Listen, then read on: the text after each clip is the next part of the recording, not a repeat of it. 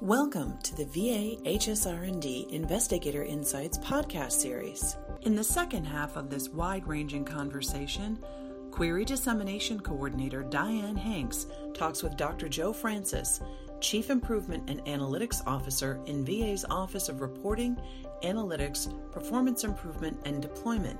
They're discussing the value of veteran engagement, on-the-ground qualitative interviews, and perception versus reality in VA quality standards for care. You said it's great to fly by the numbers, but remember, healthcare is a human problem.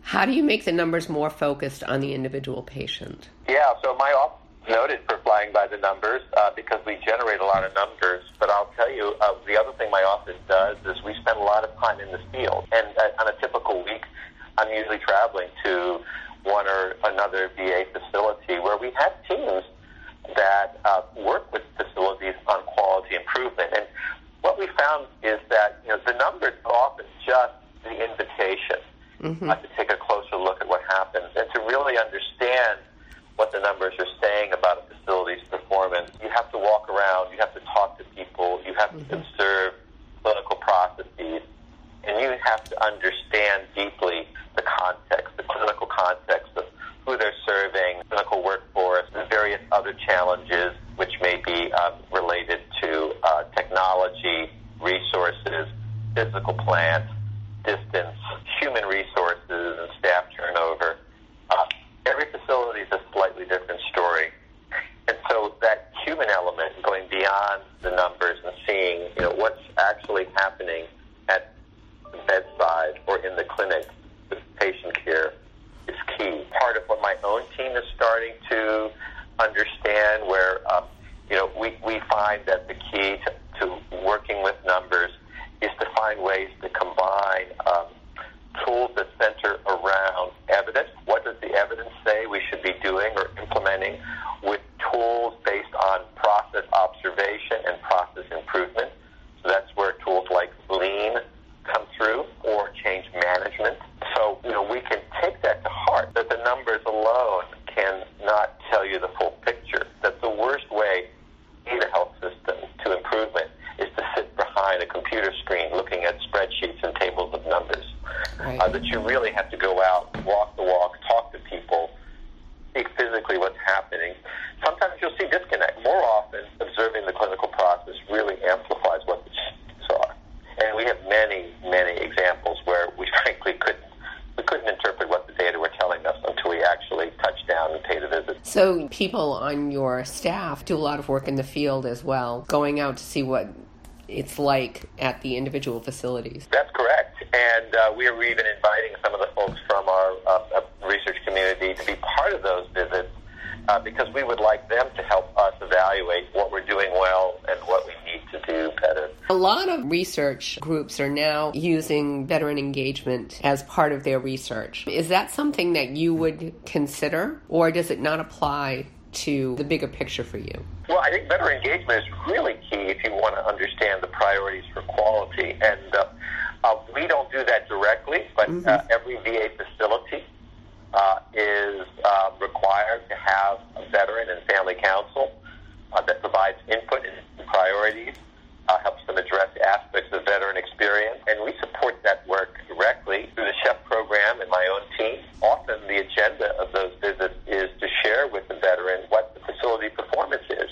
as we report in our own data systems. I've even had the opportunity to join some of the veteran groups talking about performance at a local level, answering questions, and they appreciate the transparency. We try in those conversations to maybe clarify some misconceptions. The media sometimes pick up numbers or the star ratings and present things in a different way than how we would have, or how the veterans perceive the care. I even had one opportunity to talk to a veteran counsel at a facility that was rated as 1 star, but I'll just say based on our own observations and their performance trending, the facility was doing amazing work and really moving forward. And it hadn't been reflected in the star rating for a variety of reasons. And the veterans actually said, these star ratings are not fair to your staff or to us. They're demoralizing staff, and they're making needlessly fear the facility.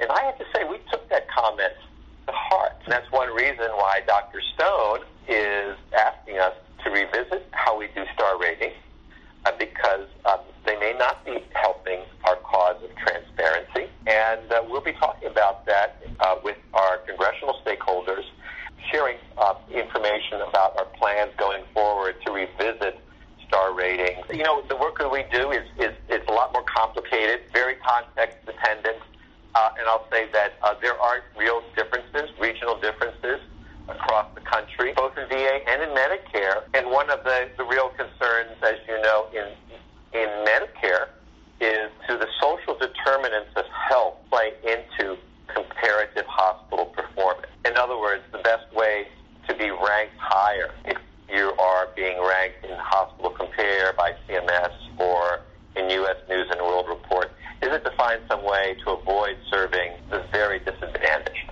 If we took that route, we would be selling our soul and running counter to our mission. Right. That's something we don't want to do. But still, adjusting for social determinants of health in hospital ratings or rankings is still being debated at large in the research community. I would welcome some ideas from VA Health Services researchers about how to crack the nut. And we've seen some great analyses that have been done in recent years. An example that I quote a lot, done by Karen Nelson out of the Puget Sound Health System, using data from the American Community Survey and showing how when such social determinants were factored in to hospital mortality comparisons, what looked like a very significant difference of performance across quintiles of VA facilities basically melted away. That's important insight. Yeah. It's hard to translate that into a real-time reporting system because it took her about 2 years to do that work. But I think it was a fundamentally important observation that differences in performance is all due to something other than differences in the technical quality. Right. I'm also pleased that so much of VA research now is looking at how one addresses social determinants of health, oftentimes through unique approaches to delivering care and services. And another great example I use, and we actually share this with sites that we work with, the work that Judith Long and the CHIRP out of Philadelphia and Pittsburgh did with community health workers, veterans, basically who have chronic diseases themselves, have learned to self-manage their conditions effectively, and now become assets and partners with the clinical teams in helping veterans that might be frequent utilizers of the system stay out of the hospital and avoid complications from their diabetes or failure or other conditions. The whole concept of community engagement and research has been talked about for years now in U.S. healthcare. I don't see a better example than that of VA in terms of adopting that approach on a large health system level. How do you feel about the Medicare for All plan? Would that make it easier or more difficult? And does that include veterans? Does that include phasing out VA and privatizing VA into a Medicare system?